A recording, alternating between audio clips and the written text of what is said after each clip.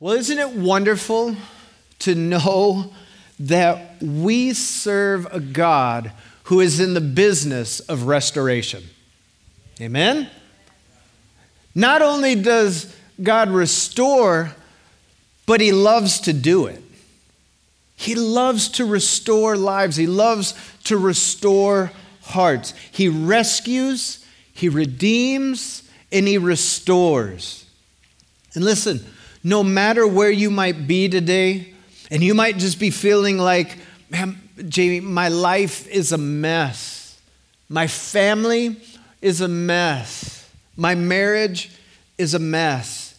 I have this addiction. I can't shake it.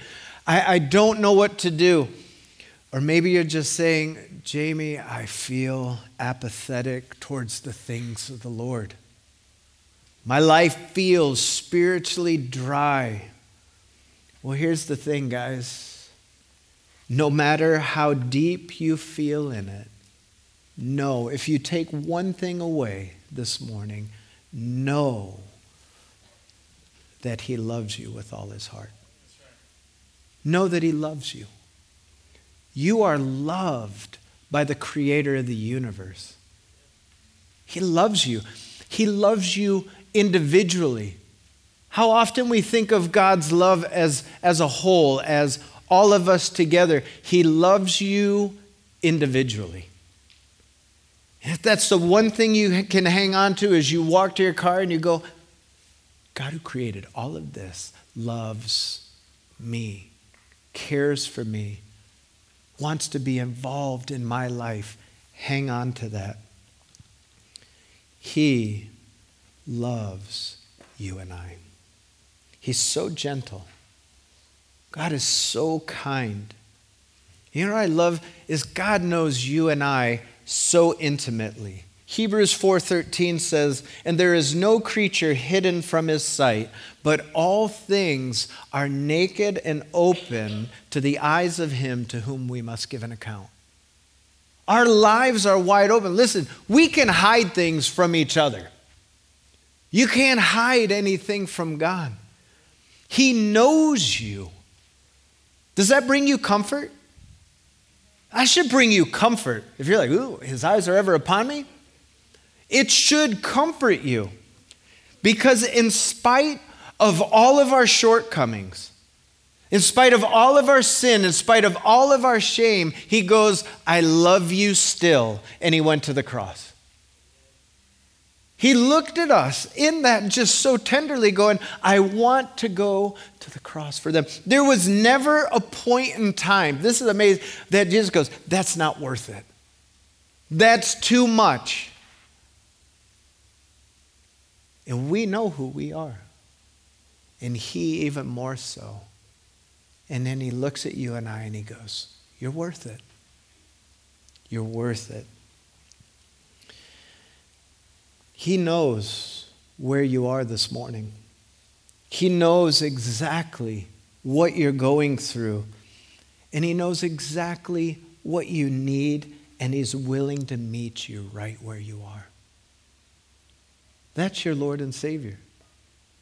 He'll meet you where you are today. You just have to turn to Him. The depth of His love towards us is truly immeasurable. Last week, you were in Joel chapter 2. We'll be there today too. You looked at a call to repentance. It was in verses 12 and 13, and it called the nation of Israel, it calls us to a surrendering of our whole heart. He actually says, and rend your heart to the Lord. And that rending of the heart is because He said, no, I don't need you to tear any more clothing. I don't need you to go through all the religious motions. I want your heart. This is what the Lord wants from each and every one of us. He's not interested in the externals. He simply wants our heart. And who is it that we surrender to? Verse 13 says, we surrender and come to a Lord who is gracious, who is merciful, who is slow to anger and full of kindness. Think about what you're surrendering to.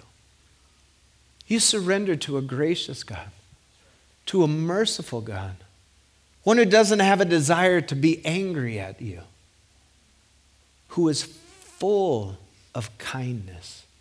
Kindness is what marks him. And oh, how the enemy loves to keep us crippled and in a place where we feel like it's impossible for our lives to be put back together.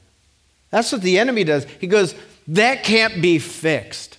That mess that you've created, that mess in your marriage, that mess in your family, that mess in your life, you walking on that road of addiction, that can't be fixed. It's too much. I'm going to tell you this morning that there is no life so broken that Jesus can't mend and restore it. There's no life. And my life is a testimony of that. I know when you walked in here and sat down, you took a look at me, you go, seminary student. I don't know why that's funny. You didn't think seminary student, huh? You're right. I didn't go to seminary. I was a drug addict. And then in the Lord, in his kindness and looking at me, did the only logical thing that anybody would think. The Lord said, do you know what that 19-year-old boy who is a complete mess needs? He needs an elderly couple. And that's what the Lord gave me. An elderly couple to show me the love of Christ. They modeled who Jesus was in the Bible. I failed a drug test working for them. They let me work all summer. They were supposed to fire me. And then at the end of that summer, they had me over to the house before I was heading back to school. Do you know what school I was going to? Big shocker. Liberty. Yeah, I was at Liberty. And they had me over for dinner. And while I sat there at the table, Loretta looked at me and she goes, you know you failed your drug test. And I was like, yep, I was pretty sure I did. I said, why didn't you fire me? And she goes, Jamie, we felt like people had given up on you your entire life and we couldn't do it to you again. So I looked and I said, what do you want me to do? Whatever you want, just tell me what you want me to do. And you know what they said? She said, read the Gospel of John. That was it. That was the only requirement for my life at that point in time. Read the Gospel of John. And as I read the Gospel of John over the next couple of months, and as I looked at the life of Jesus, look at the life of Jesus, look at these people who loved me, and it looked the same. It was real, and I wanted that. And the Lord used that to restore my life. Because here I am, now 20-some years later. We don't need to get into the details of the age and time. But I get to be here and share what the Lord's done. And not only what he has done in my life, what he wants to do with your life. That he can rescue you, redeem you, and restore you to his good purposes. That's who our Lord is. That's why I love Ephesians 3:20.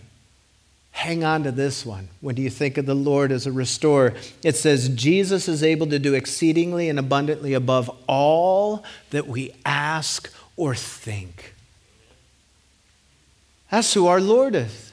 He does above and beyond all that you think. And many times we've had that thought in our own life. We're like, Lord, if you could just get my life to here, that would be great. Lord, if you could just get my marriage back to here, that would be great. Lord, my family, look at it. If we could just get it back to here, that would be great. And then the Lord says, or I can do exceedingly abundantly beyond all that you could ever ask or think. Ask it. Ask it. Ask that for your family. Ask that for your marriage. Ask that for your life. Lord, do a work, because it's going to be a good work.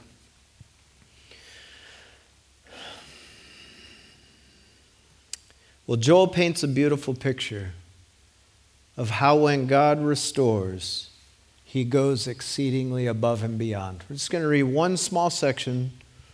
Joel 2, the first part of verse 25. And it says, so I will restore to you the years that the swarming locusts have eaten. I will restore the years to you that have been destroyed. When you think of restoration, what do you think? For me, as I just begin to think of restoration, I think of restoring a car, restoring art. Maybe you got an old piece of furniture that you're like, I don't like it, I'm going to make it look better. And the idea most of the time when we think of restoration is taking something that's old and doing what? Restoring it to its original state. That's not what we read here, though. God's restoration looks different. Look what it says. I will restore to you the years that the swarming locust eaten. That's looking back to where you are. And then it's bringing in all those things you thought you lost. You never lost them. I'm just going to double up the blessing on this side of the restoration. It's restored to something better. I will restore the years that the locusts have eaten. Have you ever looked back at a season of life or in a moment in life where you're just like, man, I can't get those years back? I did that. After I came to the Lord, I could look back and go like, man, I cannot get those years back. As a mom or dad, sometimes you look at your relationship with your kids and you can go, man, I cannot get those years back with my children. Maybe you're married and you've looked at that too within your own marriage. You're like, man, there were some years that I can't get back. Maybe you're just simply looking at the fact that you just lived for yourself. And the Spirit is stirring your heart to think of the time that you wasted not living for the Lord. Because every day that we draw breath, we have such an opportunity to live for Him. But look at the promise that we have here. We see His wonderful grace and mercy as He and only He can do. He will restore the years that the locusts destroyed. And listen, when locusts eat, they devastate, they ravage, they devour everything, and they leave a land desolate.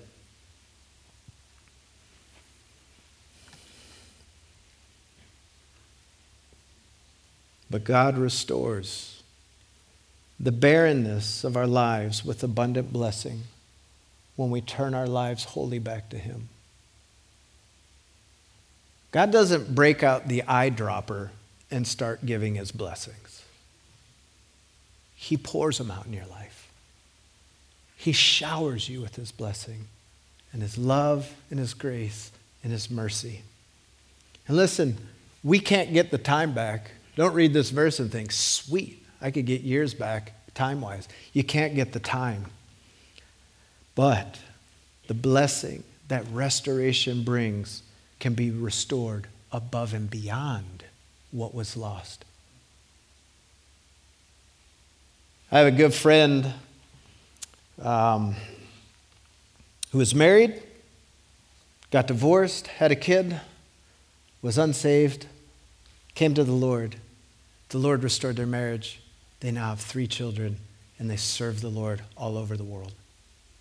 The Lord restored those years. What looked like was impossible, the Lord brought back together. You just need to let the Lord do the work. He's willing to work in your hearts, in your lives. This isn't just a promise we read and we go, oh, that's great for somebody else. But we see this fulfilled all through the Bible. And so what we're going to do is just take some time. And we're just going to look at examples of restoration because it applies to all of us. So we're going to start in Mark chapter 5. You're more than welcome to follow along, or you can just listen. Some stories will probably sound familiar, maybe all. But in Mark chapter 5, we have the woman that suffered with the infirmity of a flow of blood for 12 years. 12 years she suffered, and it says she spent all of her livelihood. Did she get better? No, she got worse. And I began to just think about that. If I have a cold for like a week, I'm like, all these things are against me. 12 years she suffered. And she couldn't participate in any religious activity. There was nothing. You need to understand, she would have been removed from the society because of her uncleanness. Can you imagine how that affected family life, her spiritual life, just life in the community? And she's lost everything along the way. And then she hears Jesus. And this is always the key. Jesus stepping in. Jesus is there. If I could only touch the hem of his garment. And she touched the hem of his garment, and she was restored. She was restored, 12 years restored to her life. In Mark chapter 9, we have a father who had a demon-possessed son. And Jesus had gone up on the mountain. He was away. So they brought him to the disciples. The disciples couldn't do anything. Then Jesus came down and everything's brought to his attention. And Jesus is having a conversation with this father. And the father tells him, he's like, man, he's been like this since he was a kid. And you just think about that. If you're a parent and stuff here today, you know, those are some sweet years to be able to watch your kids grow up. Can you imagine since he was a child? Demon possessed. And some of you are thinking, well, I got a kid too. And not the same.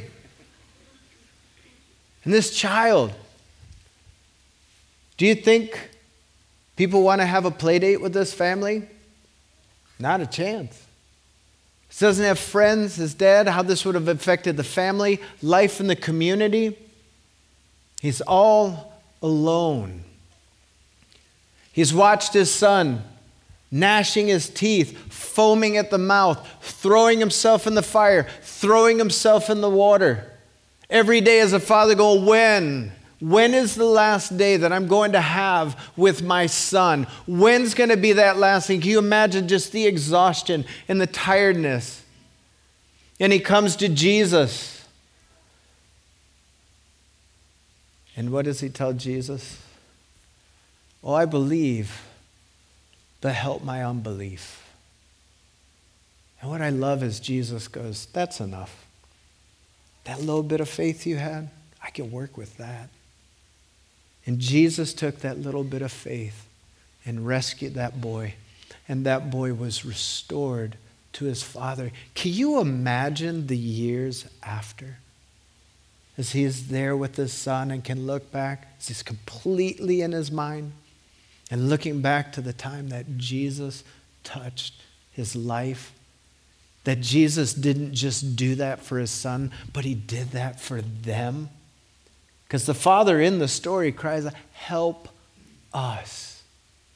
Not just help him. There's that plea, there's that heaviness that he's carried with his own son. Please help us. And Jesus worked with just a little faith. In Luke 15, another very familiar story, the prodigal son. Prodigal son was not the oldest son, he was the younger. And one day as he's out there, he's like, you know what, I'm kind of done with this farming thing, Dad. I would like my inheritance now. And the father did it. He granted and he gave it to him. And he went off and he went into the world and he lived as worldly as possible, wasted, squandered his entire inheritance. And then we find him later on when he has nothing. And he's feeding pigs. And as he's putting the slop into their troughs, he's like, that looks pretty good. Now, I've never fed a pig. I've seen how they live. But I don't think I've ever envied what they eat. So you've got to be pretty low at that point in time where you look at that and that looks good. And then he has this moment of clarity. And he says, the servants in my father's house have it better than I do right now. And he says, I'm going home. I'm going to go home. I'm going to repent. I'm going to seek my Father's forgiveness for all that I've done, for the sin, for the shame that I've brought upon our family. And I know that I'm not worthy to be a part of the family anymore, but I'm just going to ask my dad, please just let me be a hired servant. And what happens when he arrives near home? And who is the Father a picture of? That's our Heavenly Father.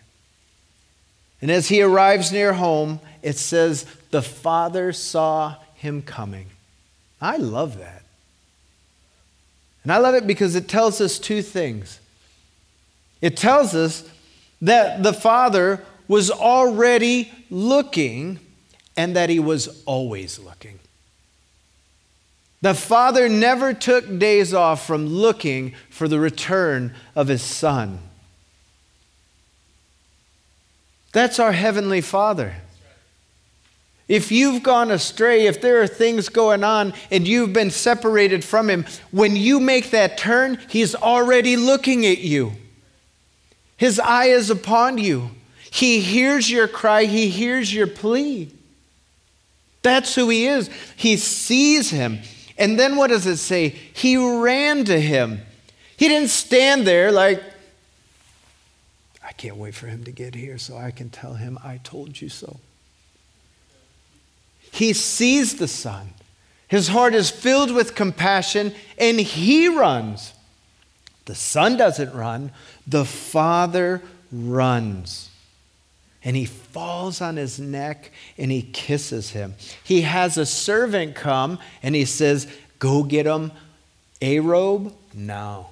Get him my best robe. Put a ring on his finger. He goes, look, he's barefoot. He didn't even have shoes. He goes, I need some new sandals for my son. And what else should we do this evening? Let's throw him a feast. He celebrated the return of his son. And here's what's beautiful. He didn't restore him to a servant. He restored him as a son. When we are restored to the Lord, we never are not sons and daughters. We maintain that. That's how much he loves you. That's my boy. That's my girl. I love them. He cares for you. He's restored as a son. My son was dead, but he's alive. He was lost, but now he's found. When we go astray, the Lord's eye is ever upon us, and he's just looking and waiting for your return. And his heart is full of compassion towards you and I. And when we come to him with a repentant heart, he runs to us and he restores us. He will run to you and restore you. And he showers us with all the grace and mercy, and he envelops us in his love. Well, lastly, and we'll end here, and probably the most famous is Peter. Peter, who on the night that Jesus was betrayed, was having a conversation with Jesus. And Jesus is like, hey, Satan has asked for you that he may sift you like wheat. And he's like, I don't think so. And he told Peter to pray. And then he tells Peter, you're going to deny me. He's like, I won't. You're going to deny me 3 times. He's like, no, actually what I'll do is I'll die with you. And Peter makes that bold declaration. And then shortly after, what do we find? We find that Peter is denying Jesus 3 times, just as Jesus said. And Peter, realizing what he has done, and in Luke's account says that he and Jesus see one another. And Peter's broken. We can imagine the tender look of our Lord and Savior towards Peter in that moment. It wasn't the look of, I told you you would. It was tender. It was loving. And Peter ran out and he wept bitterly. And no doubt for Peter, that grievous action, in his heart and his mind, he said, the Lord is surely done with me. How could the Lord ever use me again? I denied him 3 times. What could the Lord do with my life? And so where do we find Peter? We find Peter up around the Sea of Galilee, doing what Peter knew how to do. We find Peter fishing in a boat. And he had an unsuccessful night of fishing. He's coming back in the morning. Jesus is on the shore. Here's a familiar statement. He says, hey, why don't you toss your net on the other side? In that moment, John realizes, like, that's the Lord. And what does Peter do? Peter jumps ship. Now, he swims. I don't know about you, but I feel like the boat is quicker. This is just my own opinion, but I feel like if you've ever swam in clothes, it's kind of slow going. So in my mind, I see Peter swimming and the boat's passing. But whoever got there first, we don't know. But Peter gets there. He gets to Jesus. And then he has that moment with him where Jesus says, do you love me? 3 times. And we know by the 3rd time that was heavy. And he says, yes, Lord, you know that I love you. And the Lord restores even Peter. The Lord restored Peter. He not only restored Peter, he commissioned Peter.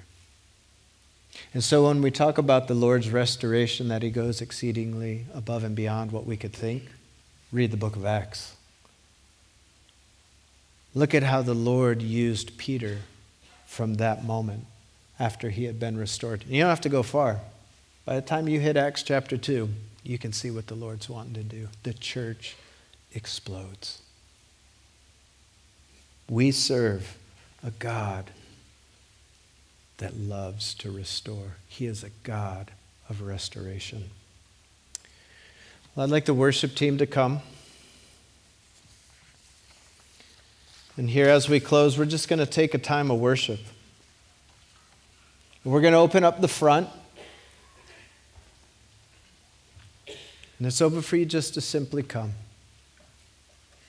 And first, I just want to make just an invitation to those who don't have a relationship with the Lord. If you've never surrendered your life to the Lord, if you have not accepted Jesus as your Lord and Savior, do it. And become a part of the family of God. You'll never regret that decision. The best life you will ever live is the life that you have in Jesus. And so if that's you, just come. Be restored to your heavenly Father who loves you. He sent Jesus to die in your place so that you could live. John 3:17 says that Jesus did not come to the world to condemn it, but to save it. That's the heart of our Father. He wants to save it. He wants to rescue you and redeem you. And if you have not been redeemed by the precious blood of Jesus, come. But if you're here this morning, you're like, I'm a believer, but man, I have walked away from Jesus. Run to him. Run to him. Be restored into a right relationship with him. He loves you. Jesus loves you. And I want you to know, Jesus can break the chains of anything that's hanging on to you. There's no chain too long or too thick that Jesus can't handle.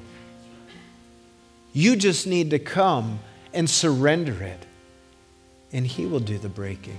He loves to restore the broken. There's freedom in Jesus. And if you're here this morning, you're like, man, Jamie, I'm with the Lord, but I just feel dry. I'm just in a dry season. My desire for the Lord has grown cold. Come. Let him fill you afresh with his Spirit. And if you're here and you're just like, I want to see the Lord working anew in my family. I want to see the Lord working anew in my life. I want to see the Lord working anew in my marriage. Surrender. Come and surrender it to the Lord now. Our Lord can restore the years that the locusts have eaten. And when He restores exceedingly and abundantly beyond all that you could ask or think. Run to Him. Amen?